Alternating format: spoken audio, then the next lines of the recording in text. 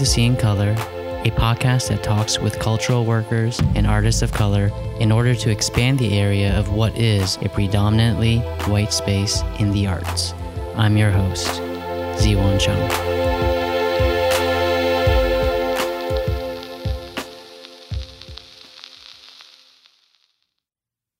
On this episode, I sit down with Justin Favela, a Las Vegas-based artist who also co-hosts the Latinos Who Lunch podcast.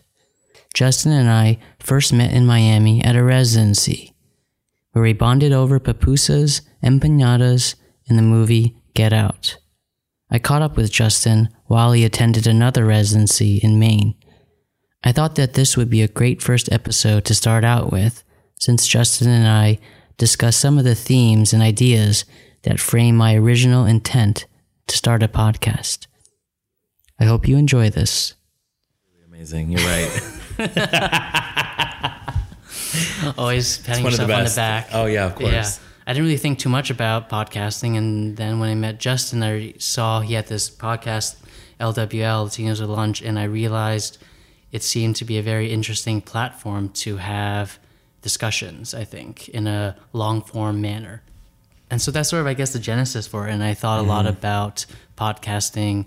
I've been listening to a lot of podcasts, I guess, this past year since I first met Justin.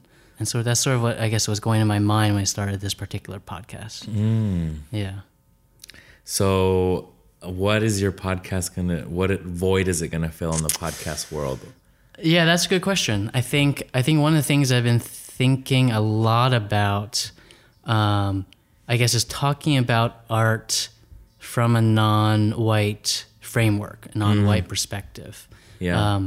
And I've noticed, I mean, most artists of color would notice this as well, that the arts in general, the umbrella for the arts of dancing, filmmaking, choreography, theater, opera, fine arts, they largely exist in a white framework.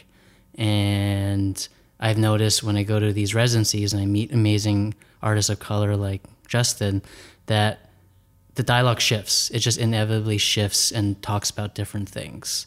And so I see this podcast as a way to reframe the interviews and the questions and the dialogue in a way that it will inherently be different, right? That's sort of the driving force behind creating this particular podcast. Nice. Yeah. Well, that's important because I mean, I love that you're a person of color doing a podcast and just going for it, because a lot of times I think for people of color to like have something, it has to be excellent no matter what, you know? Well, we'll see about that. And I mean, with Latinos Who Lunch, for example, my goal was never for it to be like an NPR podcast or whatever. It was just like, I want to take up space on the internet. You know what I mean? Yeah. There's so many mediocre white people making podcasts, making money off of podcasts. Yeah.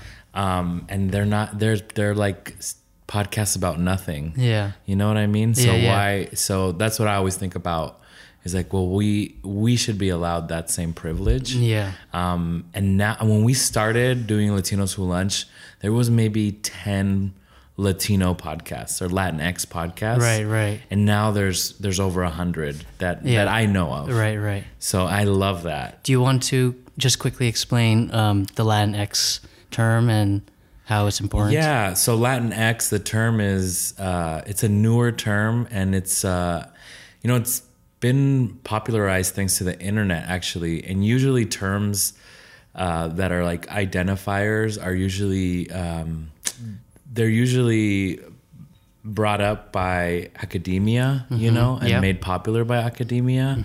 But this is one of the first terms that like social media and like social influencers, social justice warriors, as they're called, have really taken ownership of and just started using, to the point where like academics reject the term Latinx. Oh, really? Yeah. So Latinx is like saying Latino, Latina, but the X is gender neutral. Right. So because there is no gender neutral term in Spanish, right. Putting the X behind words that are gendered is a way to do that. So I like the term. But I also don't deny the term Latino or Latina. I embrace all of those terms or those identifiers. So, because I do see the problem within the terms like Latino and Latinx, because they're very like U.S. American centric. Right. I was about to ask if people in Spain or Mexico care about that. I mean, I'm sure some of them use it. Yeah. When I was in Spain recently, I did notice that a lot of the more genderqueer community use the X, but I think they're using it because it's like from my understanding, it's like a very American thing. So it's like these kids that are like into maybe like drag culture or just like American queer culture, because pop culture is like our main export, right? Right. They're using the term to be cool. Really. Yeah. I don't know. I think it's not really like widely used. So, and those are not facts. I'm just making that shit up right now. But, yeah, so Latinx is just a more inclusive umbrella term instead of saying Latino or Latina. Back in the 80s, I know that the term Latin AO was used, like Latin AO, like together. So that was gender neutral. And there's a movement now, people using the E instead. So instead of saying Latino, Latina, they're saying Latine. Because that is more, it's just like less violent, I think, than saying Latinx. Well, and it flows with the language better, right? Because it ends in a vowel. Because it ends in a vowel. Because I've read how some of the criticism is like Latinx, it exists wholly as an English word because once you put the X there, it becomes this weird word. And I like the term Latinx because of the X, just because of that symbol. It makes it political when you say it. Right. And that, I think that's what people are uncomfortable with. Yeah. So yeah, it's complicated, but we're Latinos Who Lunch just because when we started our podcast a little bit over 2 years ago, and that term Latinx was fairly new. Where I remember we did a crossover episode with Tamarindo Podcast, which is another Latinx podcast, right? And it was just a discussion of us like just dissecting the term and like saying if we liked it or not. And I remember saying like, I don't know, it kind of sounds like Windex. So like, I don't know, it's going to take some getting used to. And now like, a year later or whatever, I'm fine with it. Right. But it's like, it's the evolution of language, it happens. Right. If Beyonce can get bootylicious into the dictionary, Latinx surely will be in the Webster's dictionary soon. Yeah. I mean, I've been noticing a lot with a lot of essays written on the internet more. Yeah. But why do you think the academics reject it? Because it wasn't their idea. And I mean, and academia is like so old school, and it's so. I mean, you've been through grad school. You've been to there's these people, these gatekeepers that love they're the ones that have the power and they love having it. Right. So it's hard for them to let go of things and like evolve as fast as the internet is changing the world. Yeah. So, and that's okay too, because things need to be defined, I think, and things need to be like critically analyzed. Yeah. So I like that. I like that people are hesitant to use the term Latinx because then it makes us think about identity more seriously. Yeah, I mean, I guess I'm curious. In terms of identity, how do you approach it within your own artwork? Well, because I mean, my work I make work about being Latino, Latinx, Latinao, Hispanic, Southwestern, queer, Las Vegan, brown. It's like there's so many different things that I've been called. So it's interesting. So when I first started making artwork about my identity, I rejected a lot of those terms because I'm like, I'm not Chicano, for example. I'm curated into a lot of Chicano art shows, and I'm simply not. I'm like I'm first generation American, and the definition of a Chicano, for example, or a Chicanx person. Now, that's another people word. use that too. Yes, is, second or third generation Mexican American. And I'm like half Guatemalan, half Mexican. So and you're first generation, right? And I'm Right? first generation. Yeah. So, I don't know. I always felt like I was being a fraud by being in these Chicano shows. Yeah. And finally I was like, you know what? I'm going to embrace it. Yeah. And it's not like I am saying that I'm Chicano.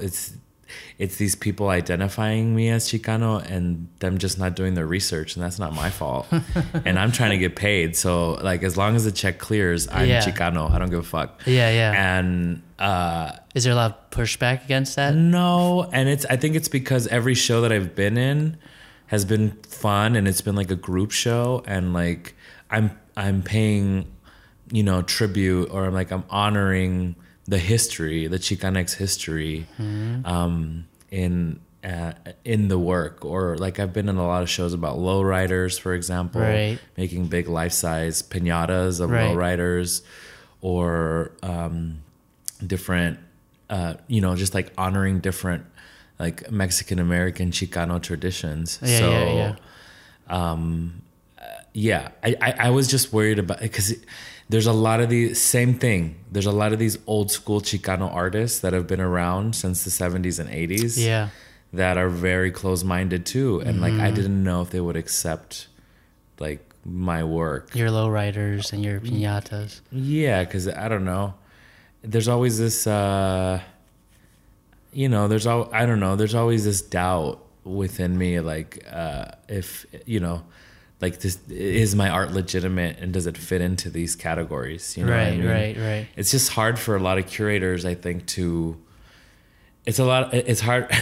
I don't know. It's just like, being Chicano right now in the United States is hot. So there's like, okay, let's do a show about borders. Yeah. Let's do a show about double identities. Let's do a show about trauma. Like, so they're like, oh, Piñata dude, come, be part of this show. It's kind of like, it's, to be honest, like really lazy curation, but shit, like, this is great exposure for me. Yeah. So why not be part of it? But then also, like, when I'm invited to speak, bring these things up. Right. So anytime that I'm in these shows and they make the mistake of putting me on a panel, I do say that I'm very honest about it. Like, I'm talking to you about it. So I don't even remember what the original question you asked me was, but I'm just like going off on a tangent. Yeah. But all that to say is that instead of rejecting the different identities now, I embrace them all. Right. Even if I'm mislabeled, because then it gives me the opportunity to talk about it. A word or an identity that I have rejected over the last maybe like 3 years is the word Hispanic and the identifier Hispanic. But now I've just met so many people that identify as Hispanic, and I respect them so much. Like, we just interviewed Cynthia Lee Fontaine from RuPaul's Drag Race. Right. She's a Puerto Rican drag queen. And she and she's a proud Hispanic. Yeah. And I love her. And I'm not going to be like, bitch, like, you're not, like, use Latino. She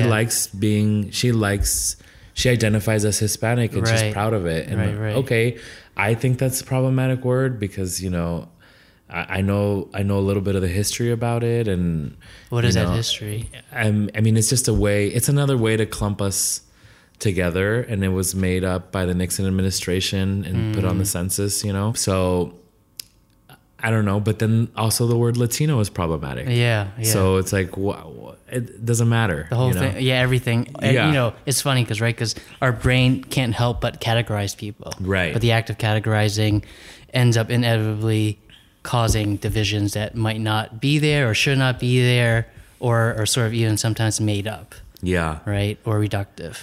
Yeah. And I think to be honest, I didn't like the term Hispanic because it's like a person of Spanish descent or a person that speaks Spanish. Right. And that was a way of me to like decolonize my identity. Right. And decolonizing, that's like a whole nother fucking thing right now. That's like a big deal. Like, oh my God, shut up. Yeah. But like, decolonize your diet, decolonize your wardrobe, decolonize, like, okay, girl, whatever. But I think that I just went to Spain and people were nice to me. And I'm like, okay, these Spanish people aren't so bad. Like that was a long time ago. Like, yes, it's still fucked up. The history is still fucked up. The people that I met in Spain recently are not part of that. Right. Or maybe they are part of it because, you know, it's like it's a legacy. But we're all growing all over the world at the same time. Right. You know what I mean? No, yeah. So I mean, acknowledging that history, right? But acknowledging that history. Right. So, you know, and a lot of those people, and some people in Spain, and identify as Latino for some reason, or really like Latin. You know what I mean? So it's like, I don't know. It's very complicated. Yeah. But in a way, that's like xenophobia. You know, it's like, I hate the Spanish. I don't know anything about them. I don't care about them, but I just hate them because I'm supposed to, you know. Yeah. Especially in the current state of U.S. politics, right? Exactly. Everything gets clumped together. Yeah, totally.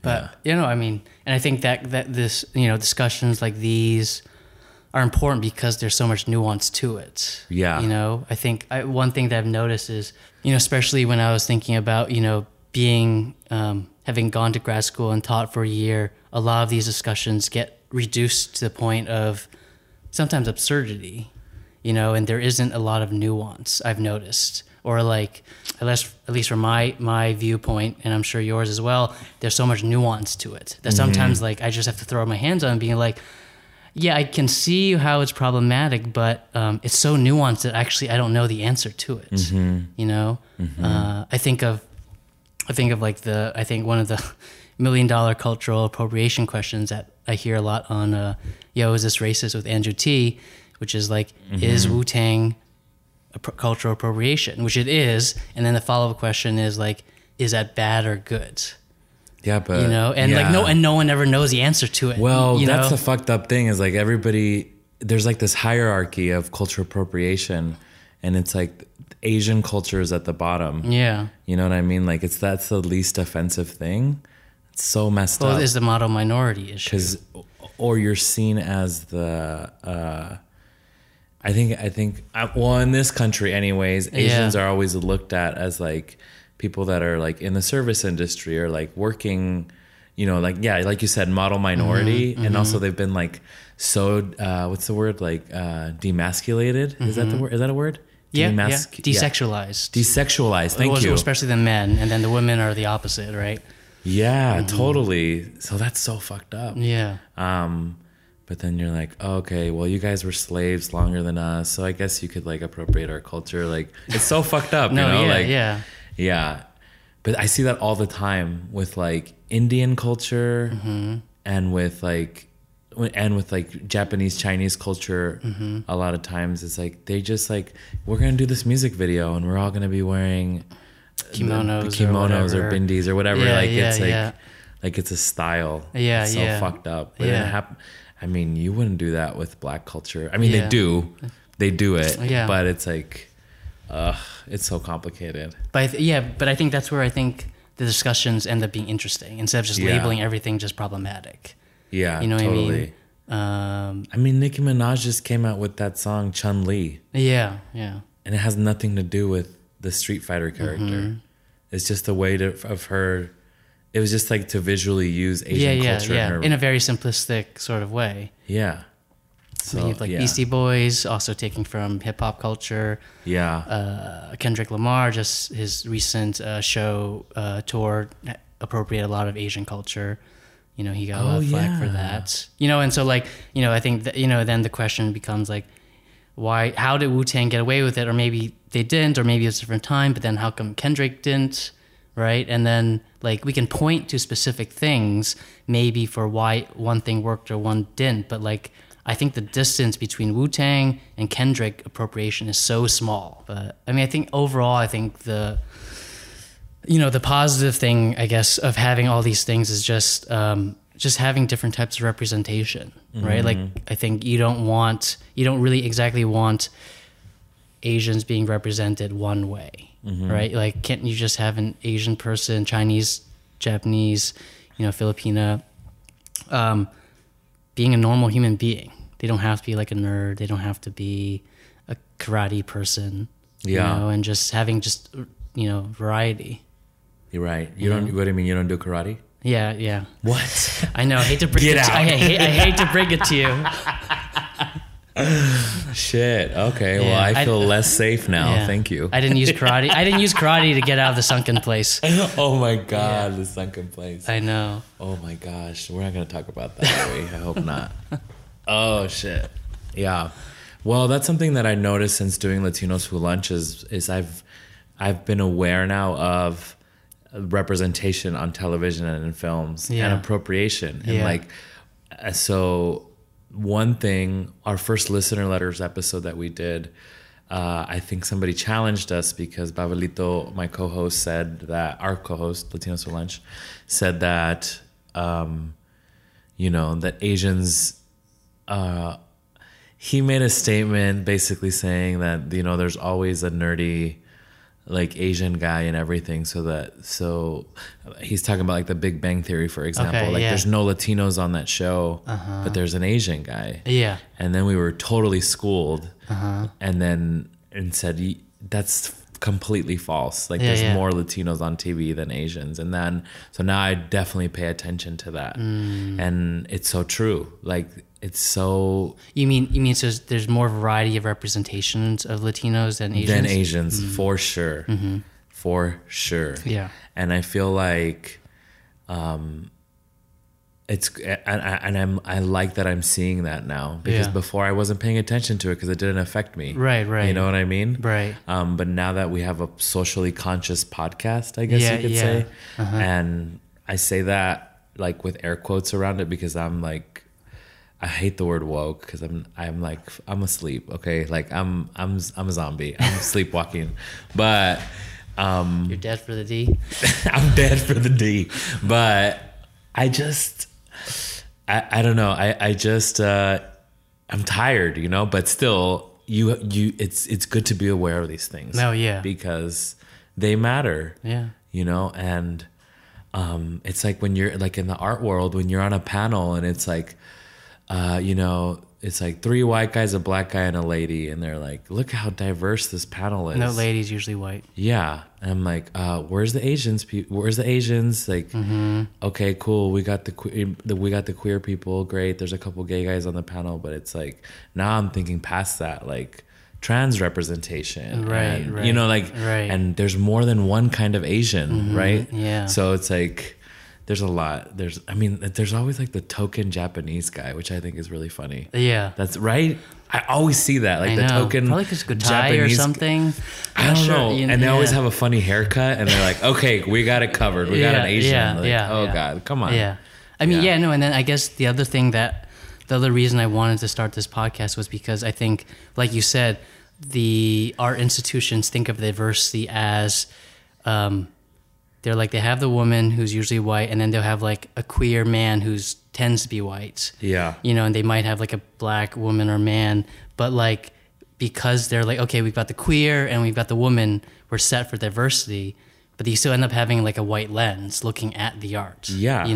And like, I just, I'm applying to like different, positions for teaching jobs. When I look at the faculty and it's like, I see, okay, white woman, like, queer man, white man, and it's like, and then they're like, yeah, we're diverse, but you end up looking at the same thing, and it's still from the white lens, and they're all like supposedly colorblind. And then I think a lot about like just critiques, and one thing that I guess stood out for me was just like how a lot of times these supposedly woke people say things like looking at artwork which come from a non-white perspective and then trying to pigeonhole it from a white perspective. Yeah. Like, why can't this be more like Ellsworth Kelly? Right. And I always see that as sort of, that'd be like saying like, why can't like Beyonce be more like Beethoven? It's like forcing something that should not necessarily be forced. And it's sort of erasing, I guess, the history of, in Beyonce's case, what Beyonce's trying to do. Of course, they're related just because they're both under the umbrella category of music. Yeah. Right? Yeah. Maybe Beethoven had a ghostwriter too. Okay. Just kidding. Oh, just shit. kidding. She writes all her songs. He probably did. Yeah, right? Yeah. I mean, it's not like the old masters didn't have any.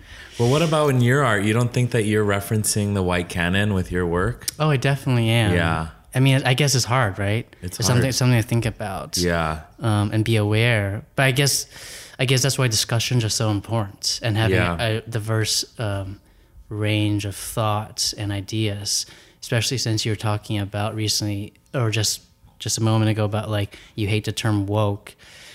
You know, I think woke. It's because I don't think you can be a self-proclaimed woke No, right. person. No, exactly. Right. So exactly. to call yourself woke, it's like people, oh my God. It's like people that are like, I'm so weird. I'm such a nerd. Like you can't be nerds don't know that they're nerds. They're just nerds. They just exist. Yeah. So it's like a woke person can't say that. It's like a white person saying they're not racist. Or sure. That might be a better. Yeah. But also, like, I think once you categorize yourself as woke, you're giving yourself the permission to think that you've figured out race. You know what I mean? Like, you are so woke that you can say you're woke and you don't have to think about the nuance. When I actually think, you know, being woke is sort of like running a marathon. You're just like, or running in general. You're just maintaining, like, sanity. You can't actually, most people can't get better at jogging. You're just like doing the motions to practice and practice and practice. And you have to stop to rest and drink water. Yeah. So it's like you can't be woke all the time. No, you can't. You have to and you turn make off. Mistakes. Yeah.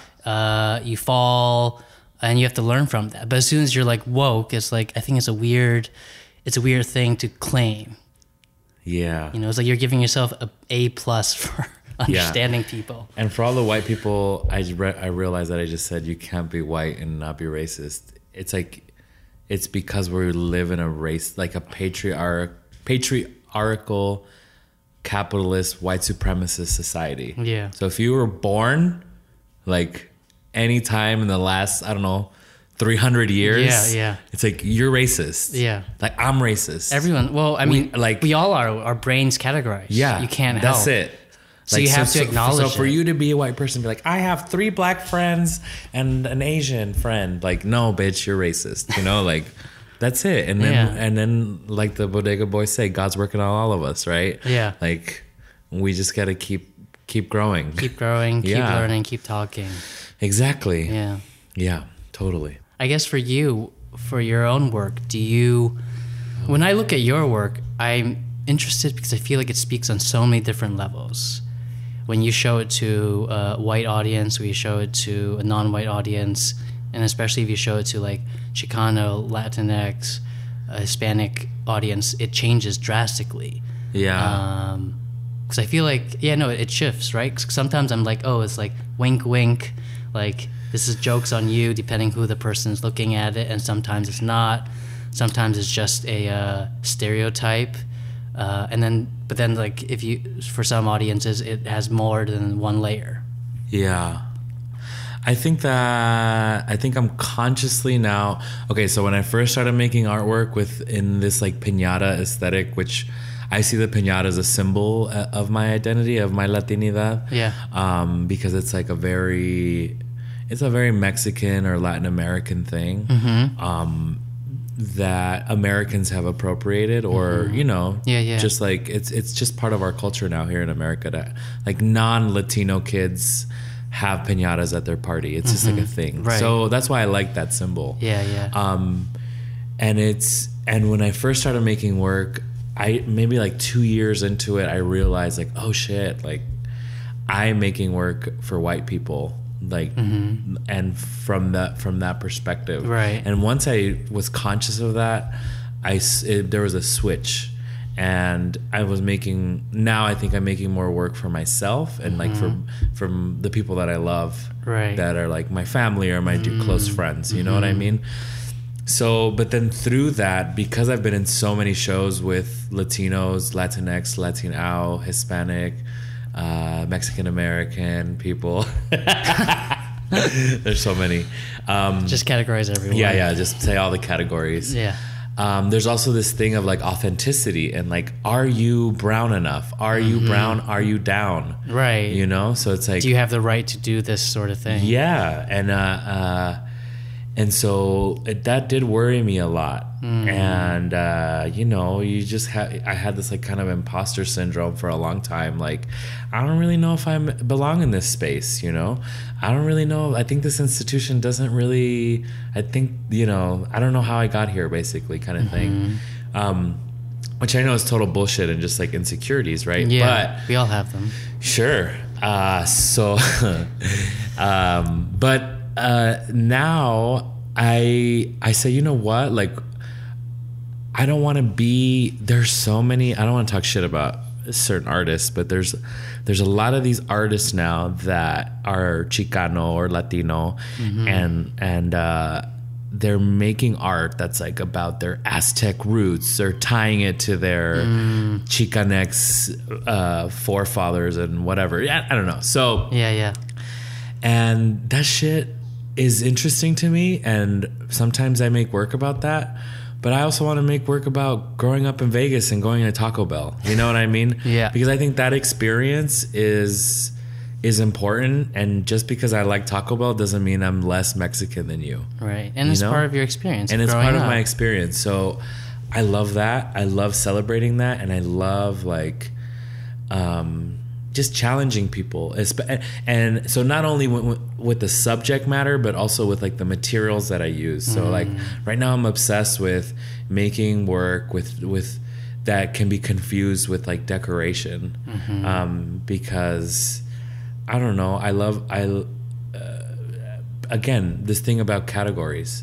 Like, people see my work and they're like, oh, great, this is like craft. Like, how crafty. Yeah. And I'm like, oh, okay, great, So this distinction between like what is craft, what is fine art, what is folk art. Like, it's too late. Like, it's not folk art because I went to school. I hate that term, folk art. But what the art. fuck is folk art? Like, what? So it's like if you didn't go to some sort of academic school. Yeah, so you're not legitimate. Yeah. There's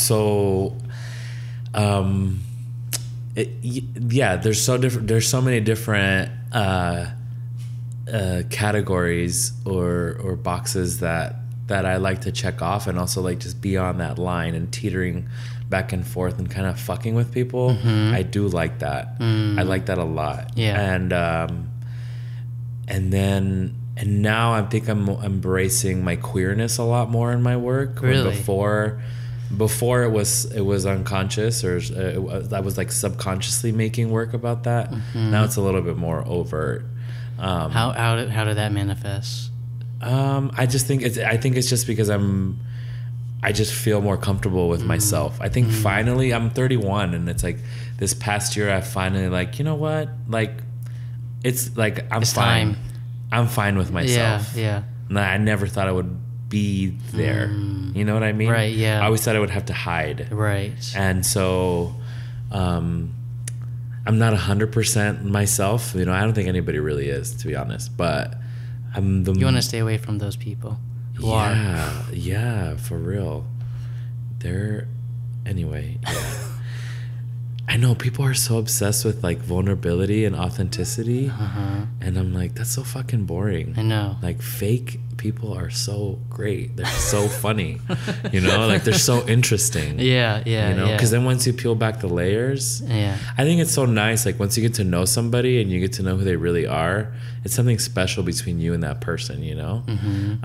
Because we do have to, we have to be aware of like boundaries and like mental health. Like, you can't be 100% yourself.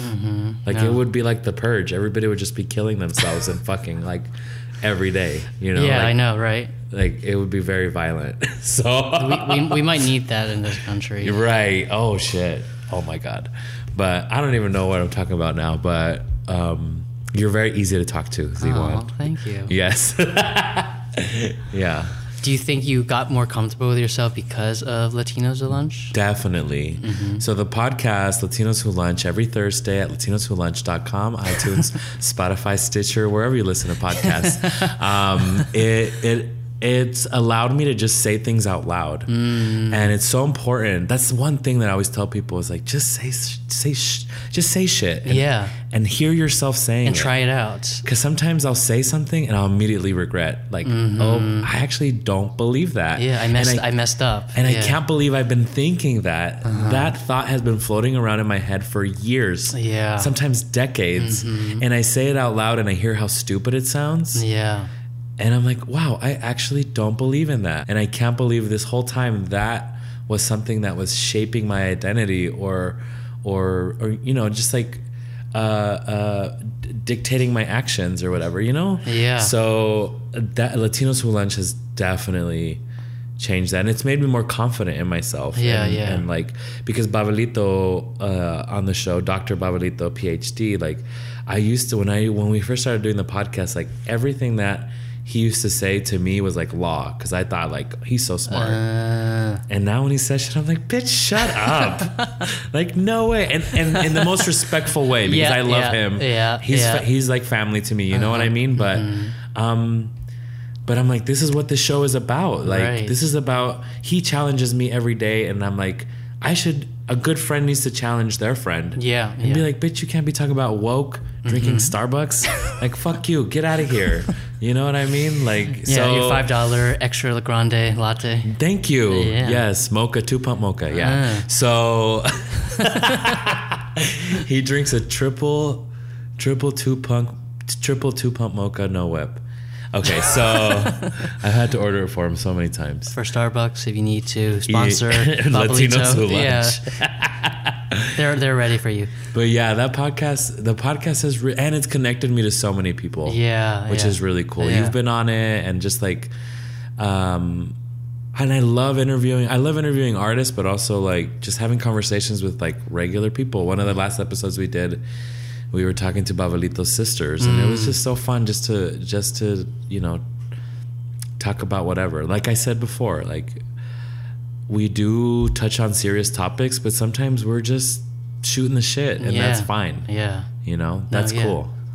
Yeah, I mean, I think and it's my hope that I guess through this podcast, that I see these podcasts as a way to also just continually talk about things, right? Kind of like how you're talking about, like we all get in our own heads, and I guess one of the things I do miss about grad school, and one of the things that I really enjoy about residencies, is meeting other people and talking to people and trying maybe the same idea or variants of the same idea out loud over and over again to see just how things sounds, you know, that thing, check your privilege, check yourself, right? And like seeing, does it even make sense in this context, you know? And then, you know, especially dealing with, you know, race and identity, like those things are so complicated that sometimes you need to be able to verbalize it just in order for yourself to make sense of it. Totally. You know? Yeah. And I like something that recently happened this year to me is like I was checked on my white privilege because I never thought about it. I never thought of because I'm a Latino with light skin. Right. But I never thought of myself as that because I don't know why. I think because my family, like my Guatemalan family, a lot of them are dark. So I just thought, you know, I don't know. I'm an adult. Like I can see pictures. Like, I don't know. So finally, one day somebody asked me like, are you Latino? And I'm like, of course, look at me. And they're you look like you could be like, you could be a Jewish guy. You could be Filipino. You could, you know, like, I'm like, oh shit. I could pass as white. And that's something that you should do 23andMe. Oh God. Oh my gosh. I should, huh? I just found out my great grandfather was Filipino, which is super interesting. How'd you find that out? My grandma told me. She's been holding out on you this entire time? Because my family, my Guatemalan side, it's like a matriarchy, so they take the mother's last name. So it's Rivera is their last name. So I'm like, I never thought about it, but then because my grandmother lost her Social Security card, so I had to take her to get it renewed. Okay. And they asked what my grandmother's father's name was. Right. And she said his name was Jose Aquino. And I was like, Aquino? Like, I thought it was Japanese when I heard it. Right. You know? Right. And then she's like, no, my father was Filipino. I'm like, you never were going to tell me that? That's crazy. Yeah. Anyway, so many lost histories. Speaking of, I could talk forever. So sorry, you can cut me off anytime. No worries. So something that I'm very conscious of is the erasure of Central American culture in America and the United States. Right. And how like Salvadorians, I don't know how to say it. Like Hondurans, Nicaraguans, Guatemalans, like a lot of times they're just ignored. Right. And the automatic Latino It's Mexican the here. default is Mexican in the Southwest. I mean, if you're in New York, Puerto Rican, Dominican, you know, right. more Caribbean. Right. Of course, Florida, Cubans. Oh my God, Cubans! Don't get me started on them. But just kidding, I love them. I'm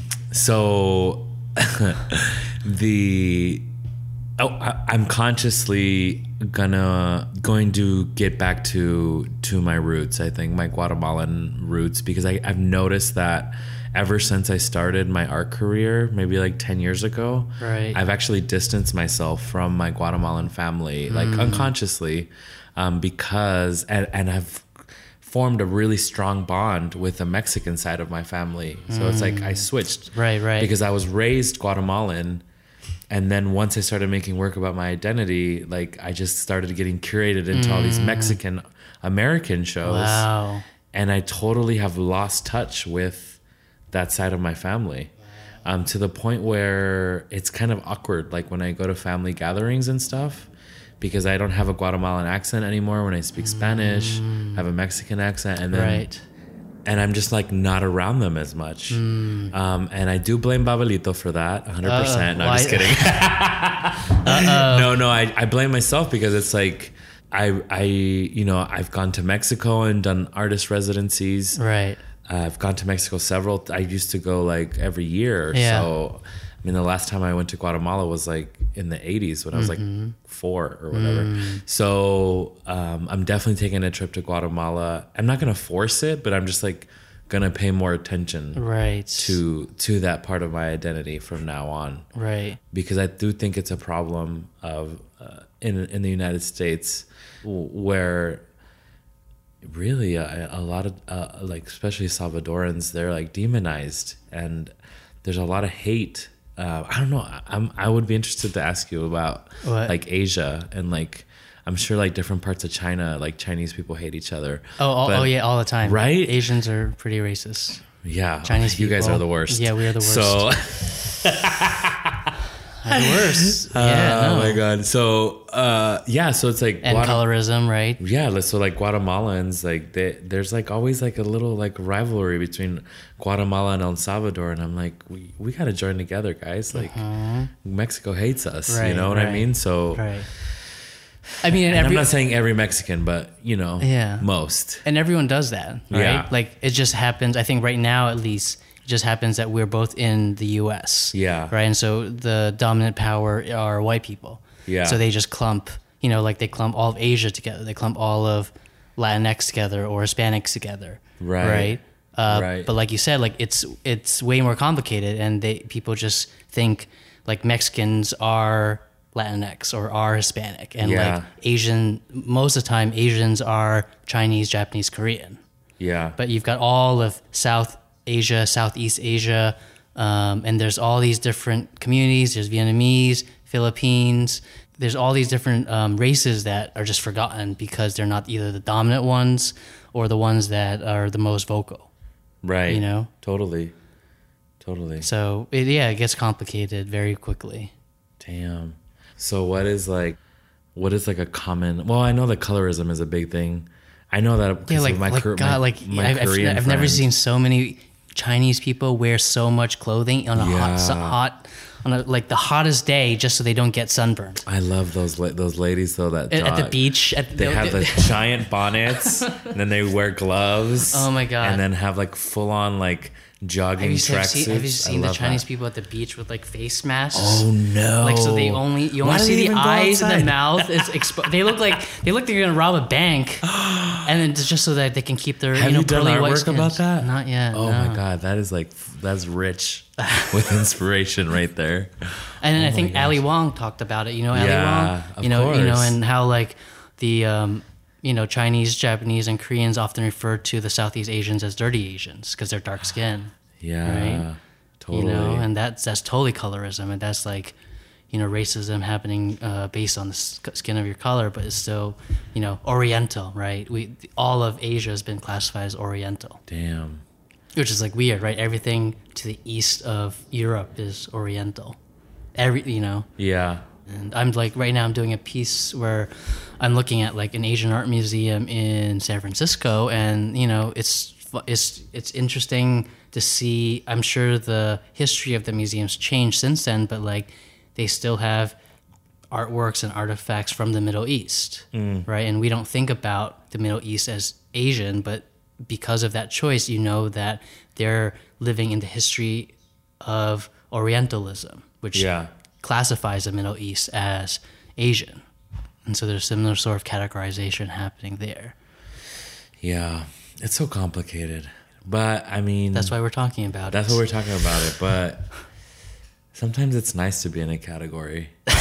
It's like cozy in there. It's easy, yeah. I wish I could just be white sometimes. No. Because then I'd be life would be such a breeze. Then I'd be colorblind.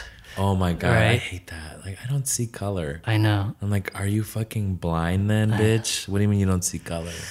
I don't know. God, that's the worst. If you're white and you're listening to this and you say that, stop saying that. Yeah, stop saying you're not racist. Stop saying that you're colorblind. Yeah, see color. Again, it all boils down back to discussions and talking and treating each person like another human being. Yeah, I think. Totally. Well, thanks so much for talking with me, Justin. You're welcome. Where can people find you? Oh, okay. I'm on the internet. You can see me. You can see my work at justinfavela.com. My podcast is Latinos Who Lunch. So we're at Latinos Who Lunch on all social media platforms and at latinoswholunch.com. My personal Instagram and Twitter and all that stuff is at FaviFav, FavyFav. Favi's like a nickname that people started calling me in high school because of my last name, and then it became like the thing, a character. Yeah. Like I don't know, it's been an evolution. But some people call me Favi. Yeah. Some people call me Justin. Yeah. It's fine. You can call me whatever you want. Just don't call me late for dinner. No, I'm sorry. I thought you were gonna say. I thought you were gonna say something else. I was like, "Don't call me." I was like, "Oh, you could say anything." I could say. I was gonna say something. An infinite list of things to not call Justin. Yeah, well, Favi Fav is what I am online, and yeah, that's where you can find me. All right, thank you so much, Justin, and Thank Favi you. Fav. Yeah, thank you.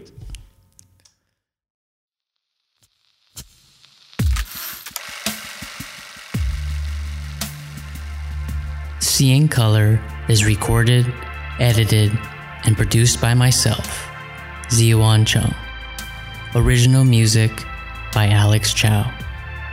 You can find more information on the website www.seeingcolorpod.com or on Instagram, Twitter, and Facebook under the handle Seeing Color Pod. If you enjoyed this show, please go to Apple Podcasts or iTunes and give Seeing Color a 5-star review. This really helps others discover the show and provides greater visibility for everyone on Seeing Color. Again, thank you so much for listening, and goodbye for now.